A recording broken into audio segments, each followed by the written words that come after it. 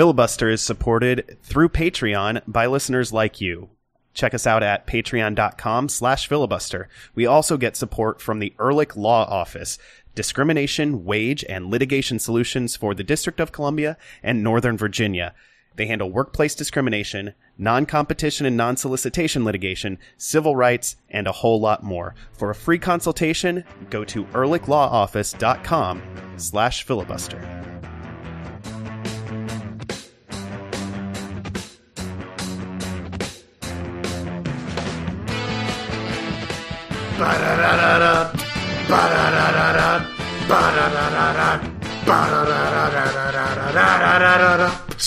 I'd like to apologize to everyone on behalf of the Filibuster podcast for the assault on your eardrums perpetrated by one Benjamin K. Bromley. I don't think that's his actual middle initial, but I'm going with it. It's not. Q? No. Bromley? J. Bromley? No. Why do you not have a funny letter as your middle name? X? I think it's kind of funny. No. W? S. Benjamin S. Bromley. Ben's Bromley. Benjamin Snake Bromley. Back in the day, one of my friends had a throwaway joke that has stuck with me forever, and I don't really know why. I'm going to see if you guys think it's funny. When we first moved into our with your setup. We first moved into our post-college house, and when you do that, you start to get, like, random junk mail, and some of it's not addressed correctly. I think it's more common when you first start to get your address out. An address becomes attached to you, I guess is my best way of putting it. And I have a good follow-up story for this. Let's go. His last name is Rourke, and he got an email addressed to his first name, correct middle initial, but instead of R-O-U-R-K, it was P-O-U-R-K. And he looked at it and he said his name and he said, "Pork! I hate that guy." And he threw the mail away, and I don't know why, but I thought it was hilarious that he had created a separate character in his life that he hated, that had his name, except with one letter change, and it made his name a dumb joke in that it was Pork. So, in the early days of the internet, I created aliases for myself to join, I don't know, AOL chat rooms. Because you were a nerd? Redwall message boards. What is that? And Redwall? I don't know what that is. Yeah, I don't know what that is. Redwall was a series of books by Brian Jakes. They were about they were anthropomorphic animals who were fighting against each other in kind of like a fantasy-esque situation. I'm going to stop you right there. Go back to the internet thing. So, I was on internet chat rooms in the late 90s related to this, and basically, like, squirrels and mice and the such were the good guys, and, like, weasels and stoats and ferrets were the bad guys, and whatever. And so I've somehow signed up for various things with those names, and then, to this day, my parents still get paper mail with my Redwall chat room name on it to their physical house in actual meat space. See, I feel good now because I'm definitely not the most nerdy with my story. Yeah. And the thing is, you gave it the right stinger. Many stories about misplaced mail like that. The stinger of meat space is like, it's the perfect icing to that nerd cake. I mean, that's why I don't usually say meat space, but I felt it was just so appropriate for that story that I just had to throw it in there. Yeah. Yep. I had to put it in there. And now that we've broken it down more than sufficiently, hey, welcome in. Ba-da-da-da-da. This is Filibuster, the Black and Red United and Anthropomorphized Rodents podcast. I'm Adam Taylor. They are Ben Bromley and Jason Anderson. We are all from blackandredunited.com, where we write about DC United and other happenings in the world of soccer in and around the District of Columbia and the United States. So welcome to the show. We've got a not sad show for you tonight. I mean, there will be some sadness. Let us not forget it's 2017. There will be some sadness, but on the scale, this is probably one of the less sad shows, at least of recent weeks. DC United drew Toronto FC 1-1. We're going to talk about that. We're going to talk about some news and rumors in DC United land. And we'll leave you with a very brief mention of DC United's upcoming game against Real Salt Lake Saturday, 7 o'clock on News Channel 8, or, at RFK Stadium. If you're so inclined to physically be at the stadium, Ben, what would that be called if you physically find yourself in a place? What? Just move past it, Adam. Yeah. Anyway. Jason, what are you drinking? I was waiting for my computer to restart, and I was kind of delaying things, so I decided not to delay things with a drink. So I just poured myself a double of Rudo Añejo tequila. Neat. Just trying to keep it simple, and also trying to handle the barrage of things that have happened having to do with this podcast. Yes, there are many and varied things that have happened, even tonight. I am drinking a lime mezcal shrub. It's delicious, and in fact, I should use the past tense because it's gone. The various things we had to talk about before we started recording, and suddenly my drink is gone, so during the break I'll have to get a refill. But it's tasty, and I'm also, I guess the first bit of sadness is my mezcal is gone now. That was the last of it. Did so you I eat have the to worm? find more mezcal. There was no worm in it. Most of them don't There's no have worm a worm in my mezcal. Why not? Why not? Because they're not tequila? The internet is full of The lies. internet taught me anything. Neither product has worm As we very learned often, and if tonight. it does, it's probably a gimmick rather than something you should actually bother with. So now you learned something, internet. Go spread your lies somewhere else. Right. It's Like, elsewhere on the internet. No, just how about nowhere? Ben, spread your lies. What are you drinking? But I don't have any lies. I'm drinking what I'm drinking, and it's not a lie. The I'm people drinking- at home don't know that. How can I'm they trust drinking. you? I mean, they probably shouldn't on most things, but on what I'm drinking, they should trust me.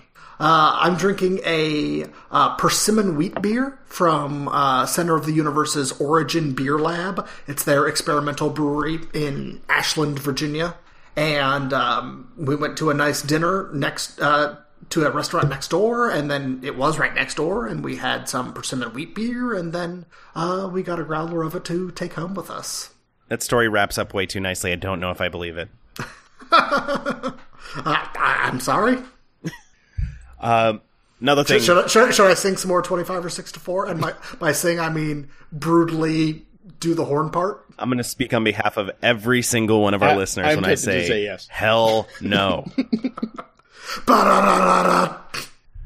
You have Again, Jason to blame on for behalf that. of everyone You have at Jason Filibuster, to I blame for apologize. that. No, not for everyone. Jason approved that. Yes, just for me, because Ben doesn't apologize. Jason, I'm the only one apologizing to you. I have your back, listeners. I just can't do anything about it.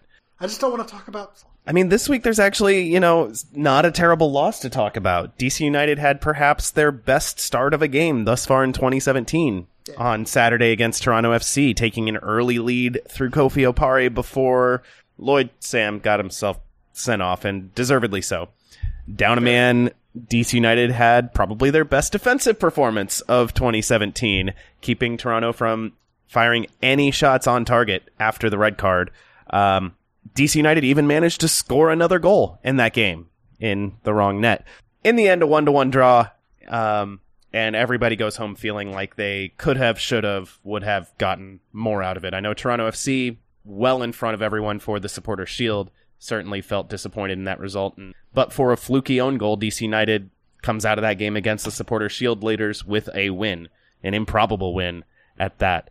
Ben, how about that start, though? The first 9 minutes was hot fire. Really great. It was a lot of shots on target. It was DC United passing well. It was DC United doing well on set pieces, and it all culminated with Kofi Opare getting on the end of a set piece, a corner kick, and heading the ball in. And it was like vintage 2016 DC United. They were playing fast. They were playing well. They had a mindset and a goal, and they stuck to it, and they went for it, and it was something we hadn't seen basically all year this far. Yeah, I would be careful about saying lots of shots on target.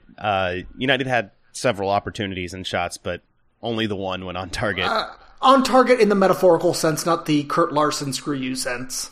Well, I mean, words have meanings, and I do want to talk about some of that finishing. Deshaun Brown had a couple of good opportunities. One of them created it almost entirely by himself, and he couldn't put his shots on goal. If he had better finishing boots, then he would. I would say there wouldn't be much of a debate about whether he's coming back next year. Right now, I think it's an open question. I think it was really keyed by Jason. What did you make about pressure, United's more than start? anything else? Their ability to press the ball all over the field. The fact that I think they sensed within the first 90 seconds that TFC had the classic malaise that sets in when you're top of the table and you're playing the worst team in the league. And United sensed it and took advantage really quickly and put themselves in charge right away. Really took the game to Toronto. And I think it's kind of summed up in how they scored the goal, which is Opare bullied Eric Zavaleta and then kind of pushed him into another defender and then beat the both of them to win that header to score the goal. It's the kind of thing we haven't seen enough of from DC United on set pieces, first of all. Seeing our big players go out and actually not just show that they are large and strong and can win some battles, but winning a battle with almost like arrogance about it. That was really nice to see. It's something that it's too little too late, but it would be nice to see it keep happening because, we need to see something established for next year. And that's one thing that those guys need to do more of is, if the service is good or even half good or decent, then you should be winning some of those balls. It shouldn't just be, the ball has to be perfect for it to work out. I think they were overall that there was a lot to like about the first 10, 15 minutes, and then maybe a 10-minute period where TFC sort of got themselves together and the game sort of leveled out. Nothing really happened for a while there. Was other than TFC getting some yellow cards for fouling Luciano Acosta. What a novel concept, somebody committing fouls on Lucho. It was kind of entertaining to me to see TFC getting very upset about that while Lucho got, I think it was 6 fouls called his way. But also, I mean, Michael Bradley bowling over Lucho and then trying to let's be clear. That we don't have a Beckham in MLS in terms of getting away with things to referees, right. But no one in the league currently can remonstrate more aggressively than Michael Bradley without getting in trouble because he kept doing it. Yes. He chased the referee around the field at one point after not asking for 10 yards, or at least not asking for 10 yards to be paced off, and then just kicking the ball into Deshaun Brown's that is on him. Man bits. Right. Yeah. And it would have been his second. Then he chased Alan Chapman around. But, if any other player had done that, it would have been a yellow card. Bradley gets just getting in his face. Bradley gets and it would have been his second. He should have been of protection, off. And he committed that's the reality of it, after that I thought were yellow card worthy as well. But yeah, those first 20 minutes, I think we saw what this team is capable of against a good team, and it kind of there is a note, and I think Steven Streff included this in one of his post-game pieces. Was there is a note of while it was nice for the night and it was fun, and I did mention to a couple people that what was really nice about this game as a whole was because of the contest it turned into, you could sort of forget the whole season for a few minutes and just say, like, let's fight this 90 minutes out and take some pride in tonight only and forget the fact that it doesn't matter in the standings. It's not, even winning this game by 10 goals wouldn't have really changed anything. This season is gone. We can't recover it at this point. But it was fun to see, but going back to, the first 20 minutes, it is there is a sort of a bittersweet note to it because it's like, well, if this team is capable of playing like this against Toronto without while missing Ian Harkes, where's this been all year? Without Ian Harkes and Patrick Nyamko, so two of the better starters in the midfield aren't on the field. We're playing against a full strength Toronto FC, the best team in MLS, and we actually showed that we can play up to those guys sometimes. And so it kind of makes the rest of the season a little bit irritating, because you know that it was kind of a wasted year, in a lot of ways. For at least a stretch. Yeah, I think Jared Jeffrey and Marcelo both stepped up in a big way in this game. Not just, I mean, they're both going to be sitting on the bench before too much longer, depending on how this transfer window plays out. But they both had very good games in this one, and they were both positionally disciplined, which was a big part of the defensive showing after Lloyd Sam was sent off. And United managed, like I said earlier, they managed to keep Toronto from firing any shots on target after the red card, which is an insane stat. This is Sebastian Giovinco, Victor Vasquez, Josie Altidore, Michael Bradley, the team that arguably should have won if you believe in, expected goals. If you believe in fairness, expected goals. not fairness. Fairness isn't the right word. If you believe in deserving wins based on how you play, then they should have won MLS Cup. Their best shot actually came before the red card. They had no shots on target in the second half. They had that ball that Vasquez slipped in for Giovinco. That's a strong defensive performance. If Hamid isn't so quick to get down to the ground, because it's one of those shots that's close to the goalkeeper, but that actually makes it more difficult because it's not close enough for him to get his feet to. And so he has to really throw himself at the ground and get a hand down there really quick. And it was kind of an awkward save, but in that situation, it's either awkward save or watching the ball go into the goal. So Hamid did really well with the one true chance that TFC carved out, on their own. And, it's a pretty fascinating thing. I mean, on one hand, it does, I think Ben Olsen, the way he put it was it simplifies the way you have to play, because you essentially aren't really interested in build-ups at all. So there's not a lot of, how do we move in a way that doesn't expose us too much going forward? Because the answer is, we're not don't get exposed at all going forward. And they did have a couple moments where they got, there was a moment where Lucho used a nutmeg pass, and the ball, it didn't quite turn into a shot on goal, so they brought the ball back. Lucho got it again, and he went for the exact same thing, and that was the only time, I think, where United had their fullbacks kind of pushed up a little bit. TFC countered, but fortunately, they got slowed down just enough where it didn't turn into anything, but it was one of those, 3 or 4 seconds where it was this, if they're going to score, it's going to be now. It's going to be this one moment of, we got caught too many numbers up, and someone makes an ambitious decision on the ball. I mean, Lucho's going to look for nutmegs. That's just part of his makeup. But overall, the fight and the discipline showed during the second half was really impressive, because not only did they limit TFC, but they also frustrated TFC. It wasn't like TFC felt like they were that close to scoring. They were frustrated because they knew that they weren't even getting close. And that might be part of the reason why they were so quick to jump on the referee and quick to commit fouls and things like that. It was just that they were irritated. The game was not going the way that they thought it was supposed to, and they were pretty upset about it. You're mentioning the fullbacks reminded me of something we saw early in the game, and that was Sean Franklin making 2014 Sean Franklin runs.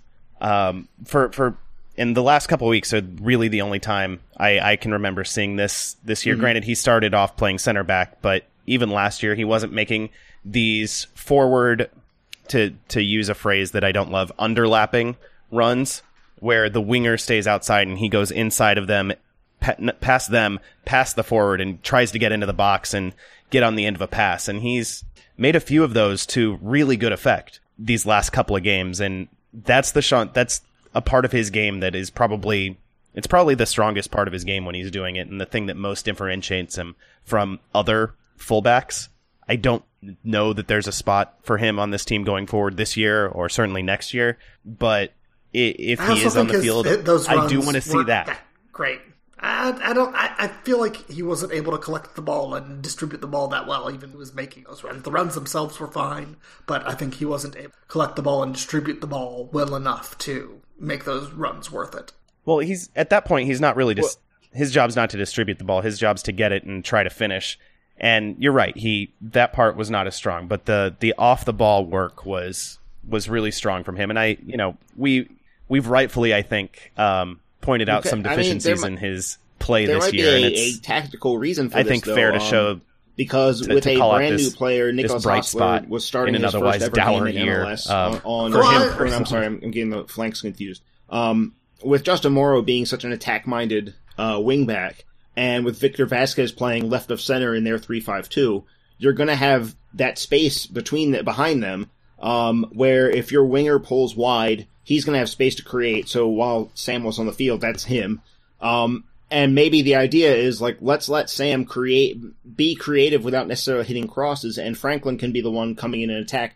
It could be something that they looked at from TFC and said, this is a thing that teams are maybe they're making happen once or twice a game. Maybe this is an element that we can take advantage of, because it looked like overall, I'll say that both with 11 and with 10, it seemed like United had TFC pretty well scouted. It seemed like they had a handle on what TFC wanted to do and what they didn't want their opponents to do, and they managed to do a lot of things that TFC didn't want them to do. They managed to keep TFC from playing the game they wanted to play. Even when they were down to 10, they still restricted TFC from having the game, the terms of the game were not to TFC's favor, and that's a pretty big job to do, because most weeks TFC and their 3-5-2, everyone knows what they're going to do, and yet most weeks they just get to play the game that they want to play anyway. So that's an interesting thing that I wouldn't say that there was this is an example of Olsen maybe out coaching Vanny, but he certainly had things more to his favor than TFC would have wanted. And part of it too is I'm sure that TFC arrived and they probably knew from the warm up that their players weren't psyched up for this game. They were like, we're here, we're DC's bad, we're here to win, it's fine, we just have to show up and not screw up anything. And then they found a competitive, feisty team against them. Like, oh, come on, this is such a pain. Mm-hmm. And that was kind of the attitude that TFC had for a lot of this. Was like, do we have to do this? And it's not ideal that DC's in the situation where they are looked at as the team that you just show up and beat. But at least, with that being part of the game, they actually made that count to their favor, which is nice. So let's talk about some more tactical stuff. Ben Olsen pulled some different cards out of his deck in the second half here. He obviously came out very front foot for DC United in whatever variation of 4-5-1 you want to call this lineup, 4-2-3-1, whatever. In the second half, obviously, down a man, that those numbers don't work. You have to come up with something else. He initially came out with Deshaun Brown playing up top by himself and Lucho Acosta nominally on the left. Switched out Acosta at one point, or switched out Brown for Nagel, switched it up to a 4-4-1-0 with Acosta playing double duty as an attacking midfielder and forward when it called for it, just acting as an outlet, essentially, that wasn't totally disconnected from the midfield. And then things got interesting from there. Well, I think things got interesting before that. I disagree with your setup. I think when Deshaun Brown and Lucho were there together, I found that fairly interesting because it was very brief, but it looked to me like a 4-3-2 or a 4-3-0-2 or whatever. It looked like the two forwards being Lucho and Deshaun I would Brown, actually say that they were playing Jurgen a diamond with Klinsmann Lucho as the three-man midfield shield, where it was like a diamond without a point, and then the back four. And I mean, it could be that as well, and that would also fit. But I feel like the midfield was that Jurgen Klinsmann shield that we loved to hate. Yeah. But when you have 10 men, it makes sense. Well, see, and then it transitioned to the move to the 4-4-1-0. 4-4-1-0 that is and the idea reasonable is pretty but not there. interesting. Like, and then it transitioned to the very interesting. We're going to be solid as far as that goes. Lucho's up front. He's got to drop in to help deal with Bradley when they're in possession. But the other idea is like if there's one player on the team that could possibly dribble 5 guys and create something out of his own, it's going to be Lucho. So it's like, all right, look. If he gets the ball on the run, it's sort of a lottery ticket kind of ploy. But he actually could pull that out. And there were a couple times where he did beat the first or second man and then eventually got crowded out. Yeah. But to me, that's a more interesting way to play it than what I thought, which is what I thought Nagel was just going to come in up front and it was going to be a straightforward, like for like sub. And it was going to be like, all right, here's our fastest player off the bench. He's just going to chase down balls over the top, and that'll be that. But the way TFC lines up, they don't have, with 3 in the back, that space isn't there as much.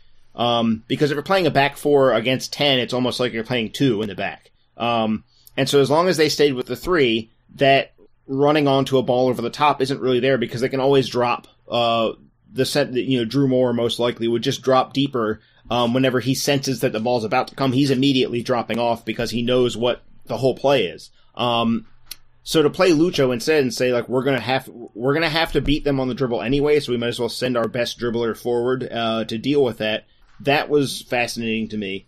But yeah, then we had the shift with Chris Odayachim coming in. That was briefly a 4-4-1-0 still. but very quickly, within like a 90-second span, became 5-3-1, and it worked.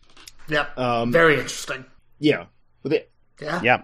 Yeah. And Oduya-Agyem did step out a lot to help out in the midfield when Toronto tried to overload that side, like a wing and the back defense would shift over. It was a very fluid. It looked very well drilled, which is weird. It was interesting enough. It was interesting enough, and it was only effective at stopping TFC. To almost make me wish they would which was try the only it goal some at other the time. Not down man. But I obviously it wasn't nearly enough, and not within nearly enough personnel to make. I think that was really wish that, but I think that was a consequence of TFC eventually when they brought in Raheem Edwards. Were basically playing. And I said, although this in I felt like they comments got on forward a little more in I can't that remember formation if it's in the than recap any or of in any Steven's of their other post-game one-man down reactions piece, but formations. if you ever wanted to see a 2-3-5 live and in person without a time machine, this was pretty much as close as you're going to get. Because they had, when they brought out Zavaleta, they were basically leaving two guys back. It was Drew Moore and I want to say Mavinga was still in, so it was those two. Bradley was slightly ahead of them, and then you had the wingbacks pushing up as old school outside forwards.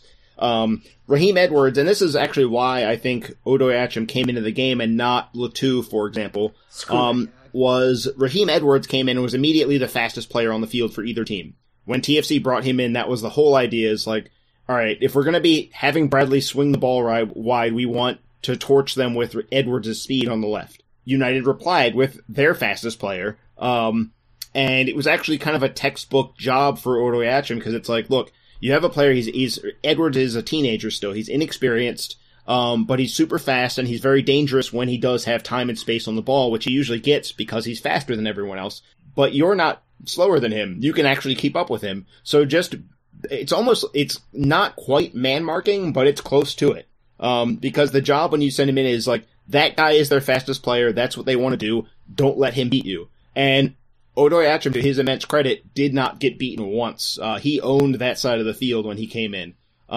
He did kind of, yeah. Well, he actually even made one great breakout where the ball got sent upfield, and he overcame probably a 20-yard head start for the defender and beat him to the ball. It was everyone around me was gasping at Oduya-Agyem's speed from the far side. There's a guy that sits the stadium. In my section. That play in particular was fun to watch, even though that's not what he was in there for, and that's not. He comes to every game just about, but he doesn't really follow the team on the internet. It was still a great moment to see him just get out and showcase that. If they're not playing often, he doesn't know much about them. And he turned to me after the play that Adam's talking about, and he said, "Why isn't this guy in the lineup more often? Why isn't this guy on the field?" And I was like, that's a good question, because we could probably use some speed. And he just showed how fast he is, which is ridiculously fast. There was also that moment where he got forward to try and help an attack. It didn't pan out. The attack went the other way, and he ended up with a 90-yard run back, and he beat Edwards to the ball, to shut down the end of that. That was a ridiculous amount of sprinting for any human to endure and still be at a high level at the end of it. They might have been. Right. Mm-hmm. So yeah, I mean, I do, there are knocks. I mean, I want to be fully on board this bandwagon because he's a I think those two plays were back to back. I mean, even. There is the knock after he made the he's huge not technically up the field, he had to make the recovery run back and did so. And United, in an ideal situation, United does want their fullbacks to be gifted on the ball and able to be comfortable in the passing game. It's something that they've relied on. That's part of the reason why Nick DeLeon ended up spending some time there. Bandwagon. But at the same time, sometimes you just need that raw speed that changes the game by itself. It's the reason why a guy like Dominic Oduro has stuck around in MLS for so long, despite not being the cleanest player on the ball at all. Yedlin's another good example. Like, when you're that fast, it changes. You're playing almost a different game than everyone else. And it also helps that when you're that fast, you can deal with the other team sending in an elite speed kind of player. You can deal with it. It's a nice thing to have, and maybe it would help United to have a player that fast in the lineup all the time. Certainly with the season dwindling away, transfers or no, I mean, you got to get the kid on the field some, right? Just so that he gets better down the road. Yeah. I mean, it worked for DeAndre Yedlin. who was not the cleanest player when he came in, and now Indeed. Has been called the best fullback in the championship and is a lock to start for the U.S. national team when they have a full roster. So minutes seem to help players develop, funnily enough. Hey, Ben, think about that. Yeah. And on that note, we will be right back. Stick around. It's Filibuster. Hey, Ben, you wouldn't say this is a hostile work environment, would you? You can tell me. Depends. I mean, well, I should ask you. I mean, are goats hostile? I think goats are hostile. I think that they are secretly trying to take over the world. But if this were a hostile work environment, or if I were trying to steal your wages or do something else nefarious I'm really not. But in a workplace environment, you know who to call, right? Because you live in the District of Columbia or Northern Virginia. I do. It's the Ehrlich Law Office. It is the Ehrlich Law Office. They offer discrimination, wage, and litigation solutions in Northern Virginia and the District of Columbia, which means I can totally create a hostile work environment for Jason. Except, no, they wouldn't want me to say that. That would be bad. I do not want to create a hostile work environment for anyone. But Jason couldn't call them nonetheless because he lives in Maryland. Sorry, Jason. I'll fight my way through this. All right. They handle workplace discrimination, wage theft, non-compete clauses, and non-solicitation litigation. They handle civil rights and government takings and disability and education law. They handle a lot of things. And if you are interested in a free consultation, head to ehrlichlawoffice.com/filibuster.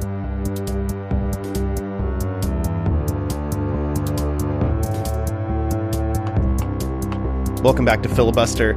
Instead of giving our usual in-depth preview of DC United's next opponent, which in this case is Real Salt Lake, who will be visiting RFK Stadium Saturday night.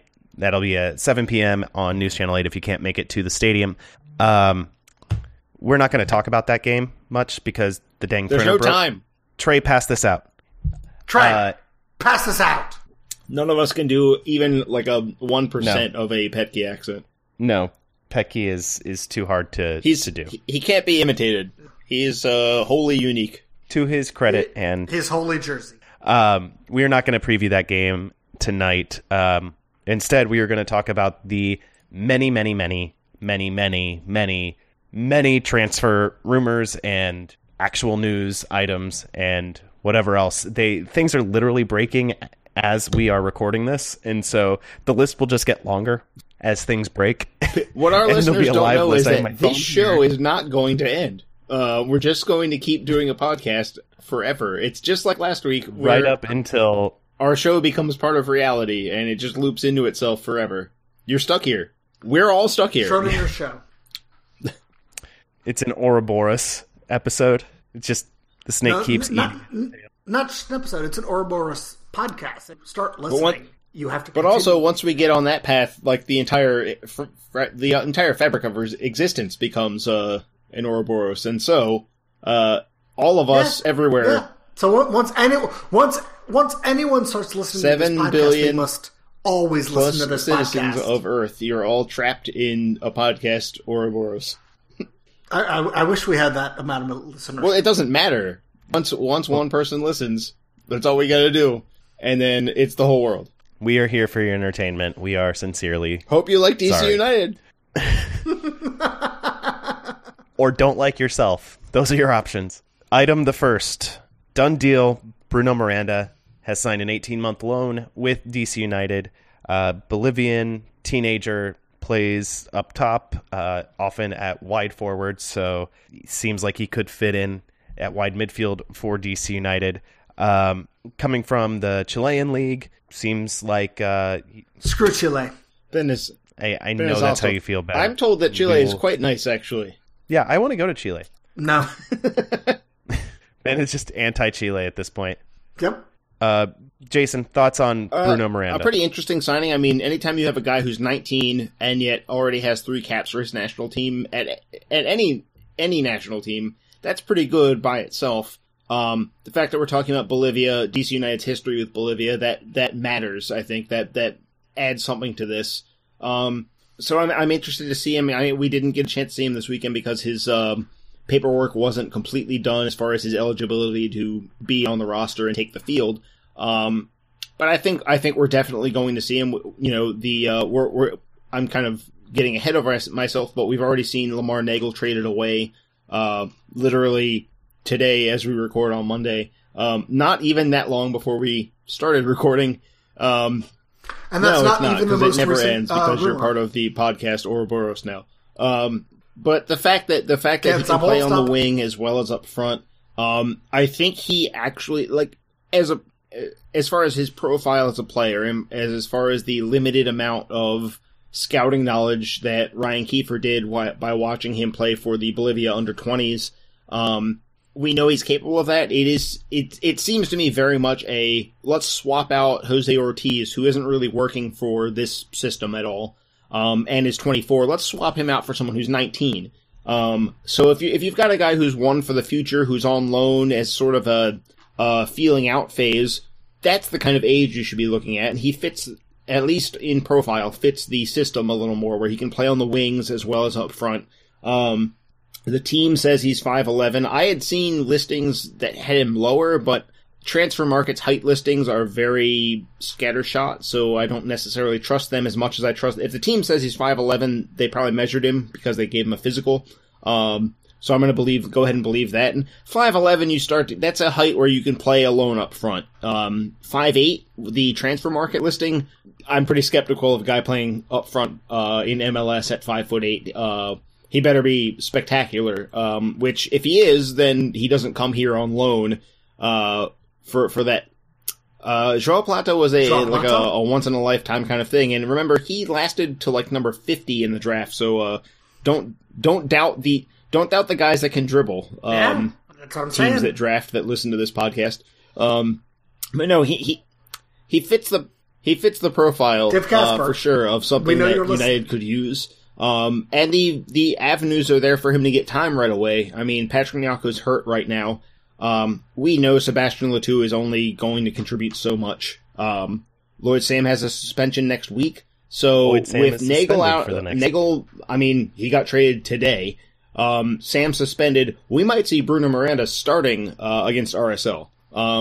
Nick De Leon is playing on the wing as is, just to fill in because of a lack of other options. So we may be looking at Miranda getting a start right away, which is nice because, look, DC United versus RSL is going to be the most meaningless game in MLS next week. Let's be honest, both of those teams are not going to the playoffs.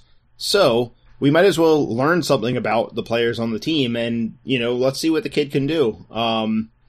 I feel like he's not going to be too far out of shape. I mean, we'll find out more this week, I'm sure, about his fitness levels because, as we pointed out, there's a real need for wingers to start this weekend. So if he's fit enough to start, we're going to hear about it, I think. I don't think this is one we're going to surprise. We'll surprise RSL because I'm sure they haven't gotten too much of a look at him either. But as far as whether he's going to be in a starting lineup or not, if we hear that he's fit to play 60 minutes, I would go ahead and assume he's going to start out of sheer need. But no, I mean, just the age and the profile, it's a pretty positive look. It's definitely more exciting to me than Ortiz, who I was skeptical of fitting in here from the beginning because he wasn't really an out-and-out striker. He's not really an out-and-out wide player. So where was he going to fit in? We saw that he didn't. Miranda, at least on, as advertised, he does fit the profile of what United needs a little more. Also in the attacking, hopefully goal-scoring winger department, DC United has a brand new, newly minted, however, I lost the plot. Adverb. Yes, always adverb. They have a new designated player that is all but announced at this point. Well, not actually a designated player, but... Well, it sounds like he could be. It sounds like his salary's over $1 million. We don't know. There's been no announcement yet. Zoltan Stieber, Hungarian international, joining the team on a transfer fee from... who's he playing for? Kaiserslautern? Over in the second Bundesliga. He comes over. He's had some experience in the top flight in Germany. Wingers from Hungary have had some success, or I should say winger from Hungary has had some success in MLS. Christian Nemeth plays on that national team, obviously did very well with Sporting Kansas City before going abroad and then trying to come back here. Nemeth was linked with DC United, and now they have his national teammate coming over. He was in attendance on Saturday for the draw against Toronto and was spotted at training today, so it seems like it's pretty well done and dusted. If everything clears for him, he could be a guy that starts. He's coming off his off season, so I don't know if he could start this weekend or not. Probably not, but if all his paperwork comes through, I'd remember expect that he's to see in the him European in the team off season, at least in the 18 for this one. Yeah. Right. Yeah, that's what I was saying. That's why I don't expect him to start. But if he could go even 15 minutes, throw him in the 18 because we need warm bodies. Yeah, I mean, he won't start this week and probably not next week, but this is a consequential signing for Dave Casper and DC United. It is a signing that is it talks about where they think they're going, and it talks about where they are with their new amount of money, and they're not, this is the first transfer window where they're not constricted to the RFK Stadium trying to find the bargain basement player bin. And if this player doesn't turn out, and if other players don't turn out over this window and the next window, then it's time to reevaluate the player evaluation decision maker. Who will evaluate the evaluators? Me. Us. This podcast. That's true. That is the role of punditry and criticism in society. Thank you, Ben, for making me realize that. Yeah. That's why we're here. I don't think that's what we're here to throw do. rocks against nothing and I haven't thrown do nothing and be listeners. I want you to know that literally none of that us got really existential, Ben. That was even more existential than my thing. This is our 249th episode, and none of us have thrown a rock on the show. You drove me into darkness. Ever. You drove me into darkness. We have 0 rocks thrown, so I don't know what Ben is talking about. I'm talking about literal rocks. I think that's what you were talking about before. I feel like we've thrown a couple of metaphorical. You would never throw a rock? That's also ridiculous. No. I would never throw a physical. I would only throw medical. What about skipping a stone in a lake? Some rocks? That's throwing a rock. If you get drunk and you see some rocks, you're going to throw some rocks. That's just a fact of life. Now you're all being pedants. Anyway, Anyway, that signing just about done. Long term provides another option, which is nice. On the wing, he gets half a season. It's a really nice thing to have, and it's also to go back to Miranda. To MLS, and then the loan is through we'll be with the 2018, team for which is preseason really next smart year. because now both of those guys get their dealing with MLS out of the way, which we've seen over and over again. It takes signings from abroad, especially attacking signings. It usually takes 4 to 6 months before guys actually start to get acclimated. So we get to get that out of the way in a season where the stakes are pretty much gone. And then next year, come March, we get to see how much of an impact are they really going to make. And I think with both players, it's important to stay. I mean, I know this is the last thing people want to hear, but it's important to stay patient while they get acclimated to the league and look for you want to see flashes of the right stuff from both of them. You want to see both players show that they can execute at a higher level than what we've got on the roster. Especially Stieber. I mean, the pressure on him is a lot different than the pressure on Miranda. When you're talking about the money that's been bounced around with that one. And maybe people aren't going to be patient with him if he's only showing in flashes. I think people need to see if it's he's playing really well, except he's not very fit right now because of the offseason. I think people might understand that. But if it's just he should have flashed in this game and flashed in that game, there might be a little more of a discontent. And we already saw today, for anyone that was spending their time staring at Twitter and various other outlets waiting for more news to happen. Perhaps if you run a soccer blog, you're familiar with this concept. There was a weird backlash to Stieber during the day, which was basically he came from the second Bundesliga and he's costing a lot of money and maybe they overpaid and maybe he's not actually going to be good. And it just sort of snowballed because the team is bad right now and people are assuming, I think, I don't want to say that it's dumb to think this, but it's not completely fair, but not completely unfair to assume the worst right now. because of the way the season's going. But I think we should take the step back and take the deep breath and say, like, let's judge this guy on his merits and see what he actually can do. Because I don't think we have much of, if any, knowledge base on what he can do. But the fact that he's starting for Hungary, that he played in Euro 2016, those things are good. Those are good indicators that he can play a little bit. Christian Nemeth came in with a similar profile when he arrived with Sporting Kansas City. That turned out really well. And I don't think that United's spending that kind of money on a guy into $1 million transfer without out of big MLS. Confidence in him. And this isn't a situation where, to go back to Marcelo Gallardo, where they came so close to signing Juan Sebastian Veron, and it was the moment that they should have taken that step back and say, like, okay, we didn't get our guy, we can deal without. And instead they said, we didn't get our guy, let's get another guy. And they ended up with a perennially injured guy who was not cut out for MLS. There is no, for like a month, he was spectacular, but then he got hurt, and that was it. There was no, like, this isn't brilliant. Stieber and Gary Medel, who we'll get to. They aren't signings that were like, Medel wasn't plan A and Stieber's plan B. They don't play the same position at all. Stieber appears to be plan A as far as the adding an attacking piece goes.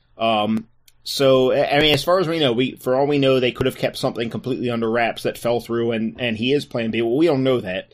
So let's assume that he's plan A.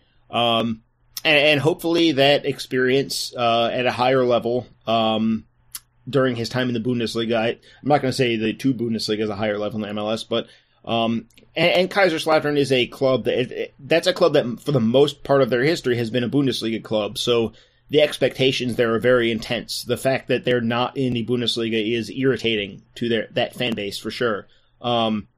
So he's been through more pressure than he's going to endure here, if we're being perfectly honest. So I think he's up to having that salary and that burden on his back. But we'll see pretty quickly, what he can do, and how they plan to use him is going to be interesting to me, because we know that he's primarily a left winger, but he can also play on the right. He can play in the middle. I don't think he's going to play too much in the middle. As long as Lucho's around, he's not going to play much in the middle, but, is he on the left and Patrick Nyako going back to the right, which is where he played most of his career before he moved here?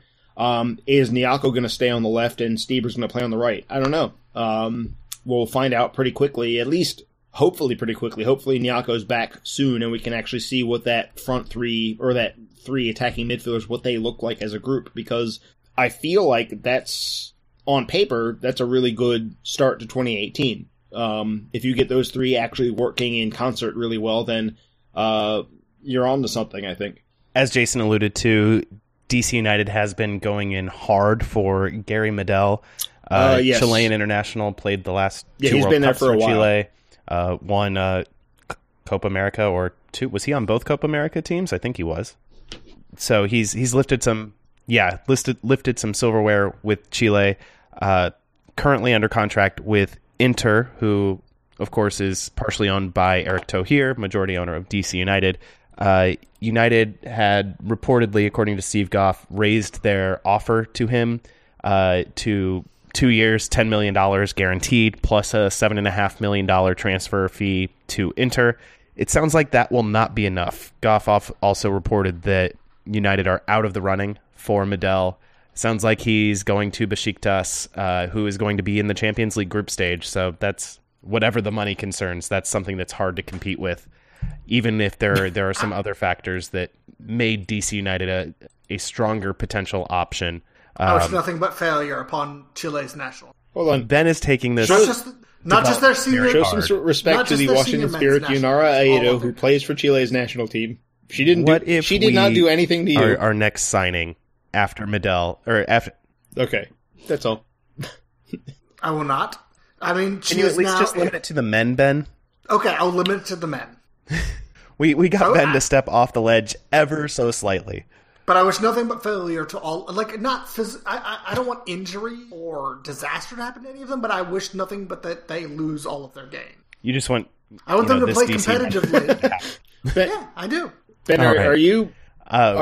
We've Are also you heard personally- that Nigel. Are you personally the rival of Chile's national team now? And dumb things make sports rivalries happen. So I just wish nothing but failure upon them. Ben, I think you're trying to make fetch happen with this, though. I'm not. Ben Bromley is Bring it- Chile's bring it, number. It's Chile. only part of the 4 country that's true. Let's go with that. Let's put him in the top 5. Come on, it's Chile. Chile I don't is think stupid. Chile is stupid. They're a tiny country that's long and mountainous, and they don't get any rain because the rain breaks against them. Yeah, Breaks against the mountains bring in it, Chile. Chile. Bring it, Chile. Their coast gets rain. I also don't think Chile is stupid. I do. like Chile. I do. I enjoy the fans of theirs that I've met. I like the way they play soccer. I like Chile. And I'm not going to hold it against a guy who wants to play in Europe when he can. I'm not going to hold that against Medel or his country.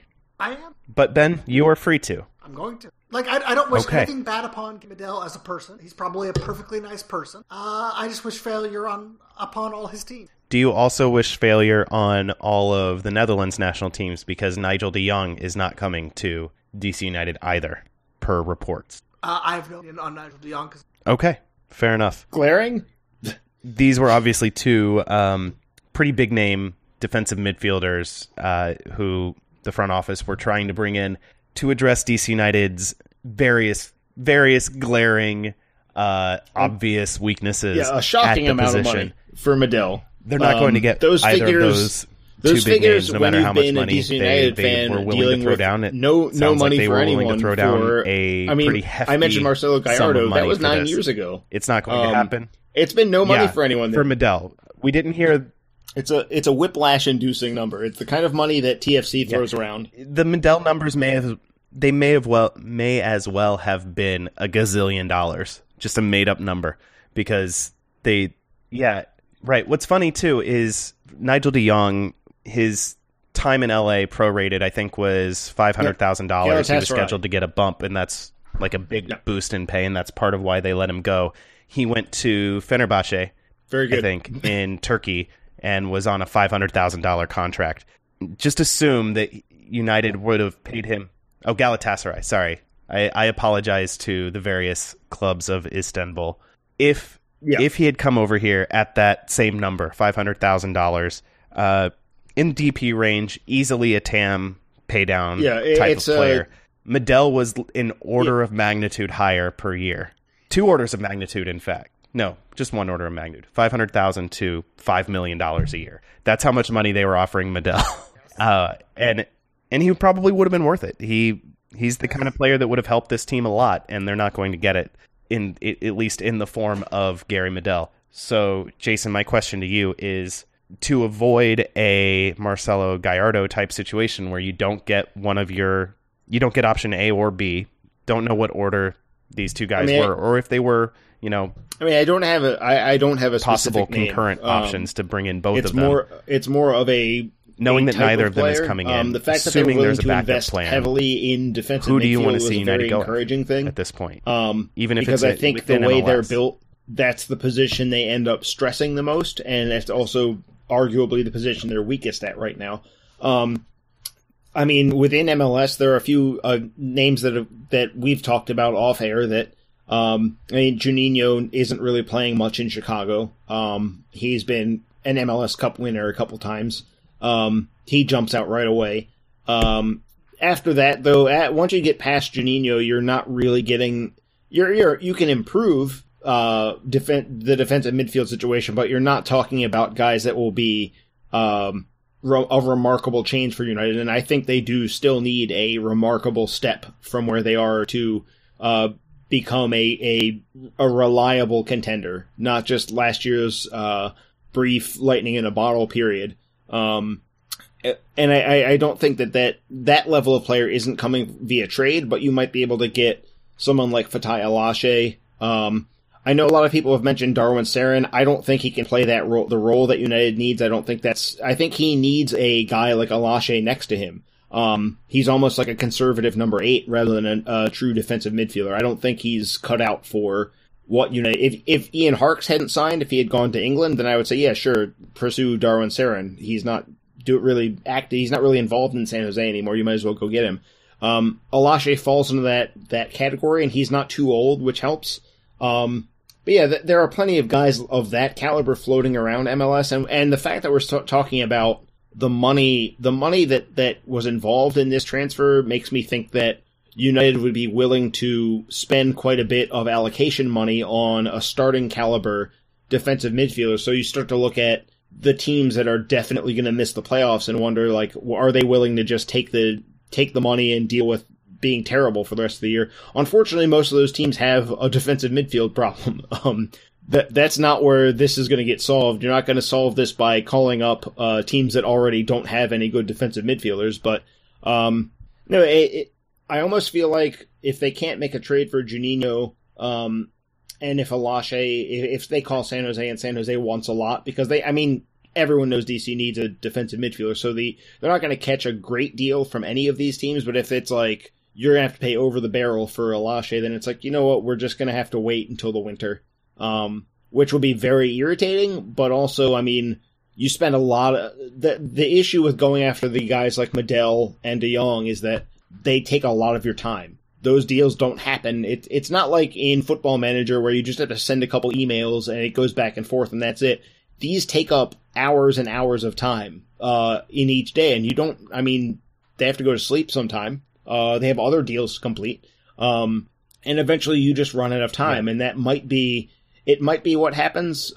We've still got 2 full days, and we're recording. It's 10:34 right now. So we've got like 50 hours left in the transfer window. So they might be able to put something together. I'm sure they've got other things on the back burner. They didn't just go into this saying, like, we're going to go for Gary Medel or Nigel De Jong, and if those don't work, then we have no idea what to do. They didn't do that. No team in MLS does stuff that, even the dumbest team in MLS isn't doing something that stupid. What's that? Oh, the Revs are getting screamed at by player agents right now, but that's their own problem. Maybe we should try and hit them up, and get Gershon Kofi or, are you sure the Revs? Well, Kellen Rowe won't really address any of our actual problems, but he's still a nice player to add. I think their issue is they don't want to let anyone leave. Kellen Rowe. That's been their thing forever. But anyway, this isn't a Revolution podcast. Not yet, anyway. Right. During the podcast Ouroboros, we'll eventually cover every team, including if you know somebody who plays on a 5-on-5 team, we'll cover them too. Because we have now infinity to deal with. Yeah. But, it's going to take a while. I mean, we might be here for like 900 years. It's making fun of them. Yeah. Are you going to call them FC now as a nickname? They will be down the list of priority. But let us know. Yeah, I know. Let us know. We'll get to it eventually. I do. Have they been going to the games? No. I mean, you could still go to a game once in a while. Congratulations. I'm just curious. I don't know what they do. No. I'm just from Cincinnati. Anyway, my parents have the defensive midfield situation, my I mean, old, it's going to be a strange couple days because we might see nothing. We might see a trade. I feel like a trade is more likely than an international signing, but they may have had somebody on the back burner as an international signing. They were like, if we can't land Medel, then this is the guy. I'm going to make my wife listen to that part, and it's going to be awesome. We might be talking more of a CONCACAF kind of player rather than someone from Europe, but the important thing is that either they improve the position drastically or they don't be stupid and spend on a player that isn't going to improve the position drastically. And they take the heat. You know, if it comes down to it, I would rather them not overspend now if they've got no one else that's actually good and they're signing a guy. They shouldn't sign a guy. I mean, as a DC United fan, I don't want that, but as a Ben fan, I do. That would be very difficult for me to parse. Yeah, I'm conflicted as well. We're on to the late breaking stuff. Just before we started recording this podcast, it became official that Lamar Nagel has been traded back to Seattle for a 4th round draft pick. This is mostly kind of recognition of a few things, including the fact that he was not having a great year here. Last year he was kind of a super sub, definitely an impact player. This year he hasn't been. He scored 1 goal and that was from a PK.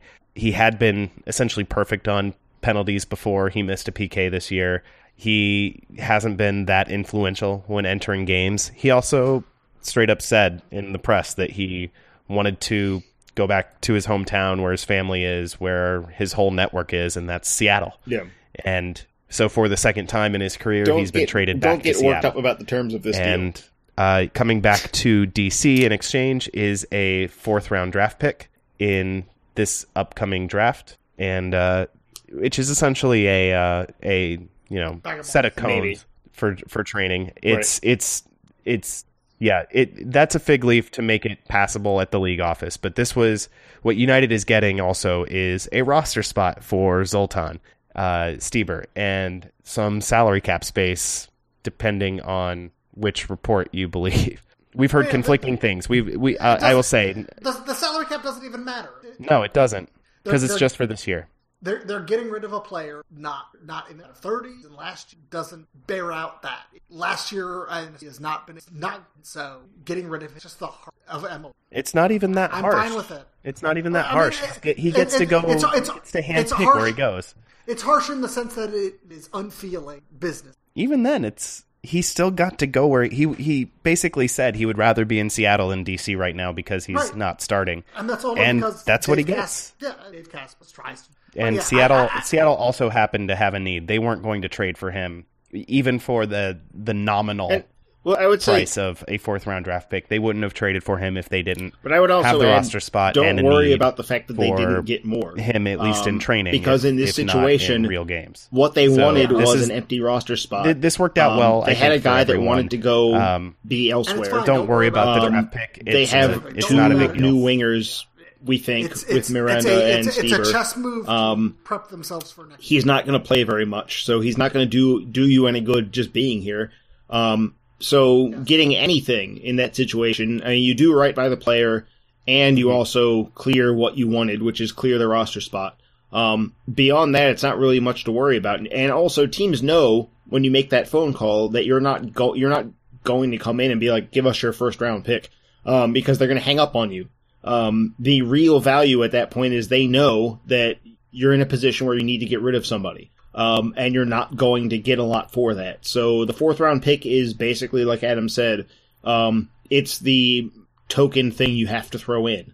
And people, I saw the reaction that was a little like, why didn't we get more for Nagel? It's like, well, we're not going to get more for Nagel right now. The way the season's gone, the position that we're in, the position that he's in, that everyone knows how things are going, you're not going to get more. So just be glad that they freed up the roster spot and can bring in the new players they're bringing in without having to change much. The last thing on our list right now, I haven't checked Twitter in a couple minutes, so I don't know if there's some other news.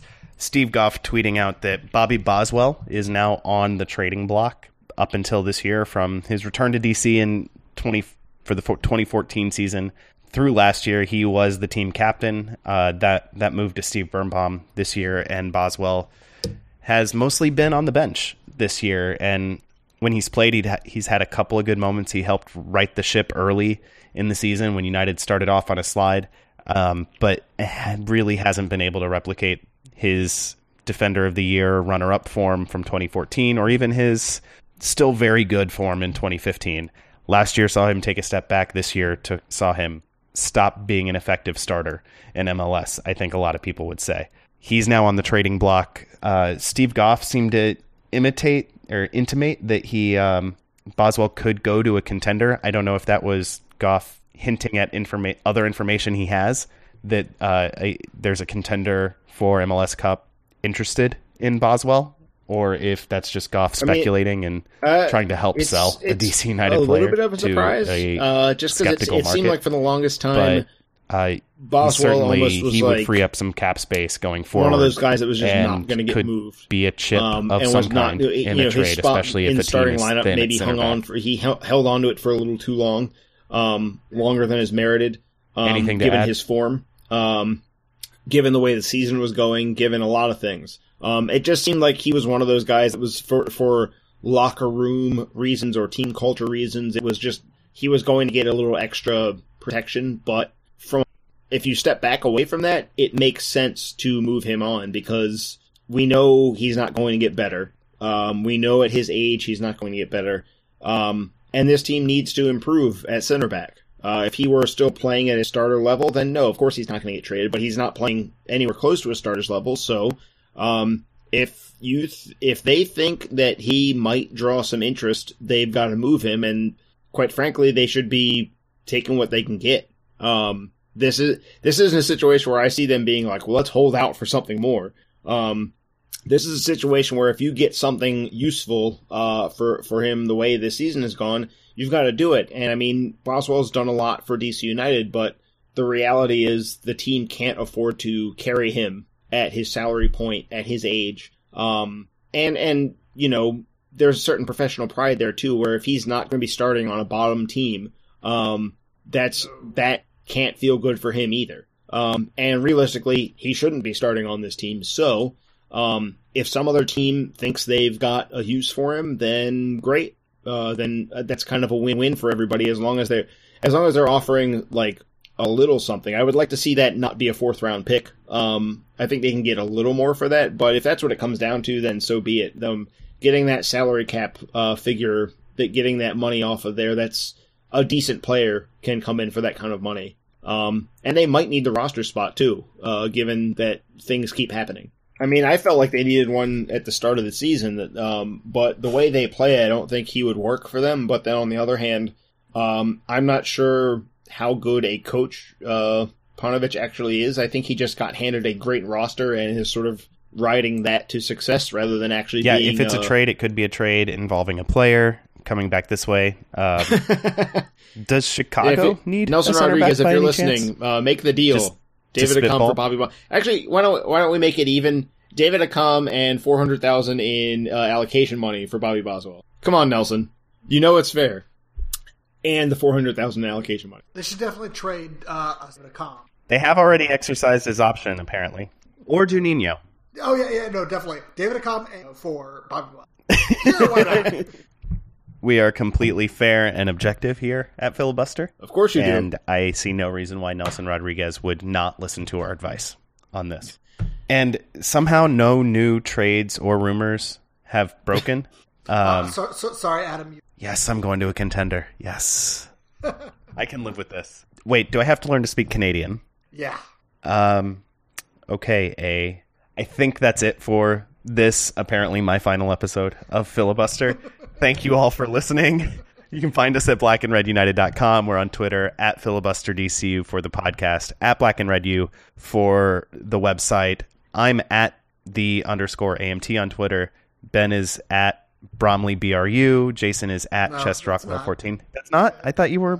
What are you now? BRU Bromley. That's what I've been BRU for like Bromley. 3 years now. And I got the order mixed up. I apologize. At BRU Bromley for Ben. Jason is at ChestRockwell14.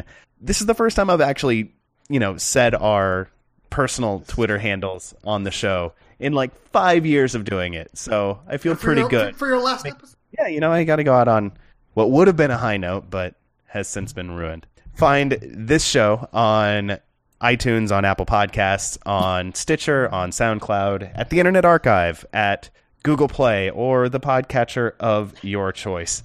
Thanks again for listening. We're on Patreon. If you feel like supporting us financially, patreon.com/filibuster. And Ben and Jason, anyway, we'll talk to you real soon. Till then, for those two, I'm Adam. Say goodbye, Jason. 25 or 64. I was actually going to be annoyed if you didn't do it there.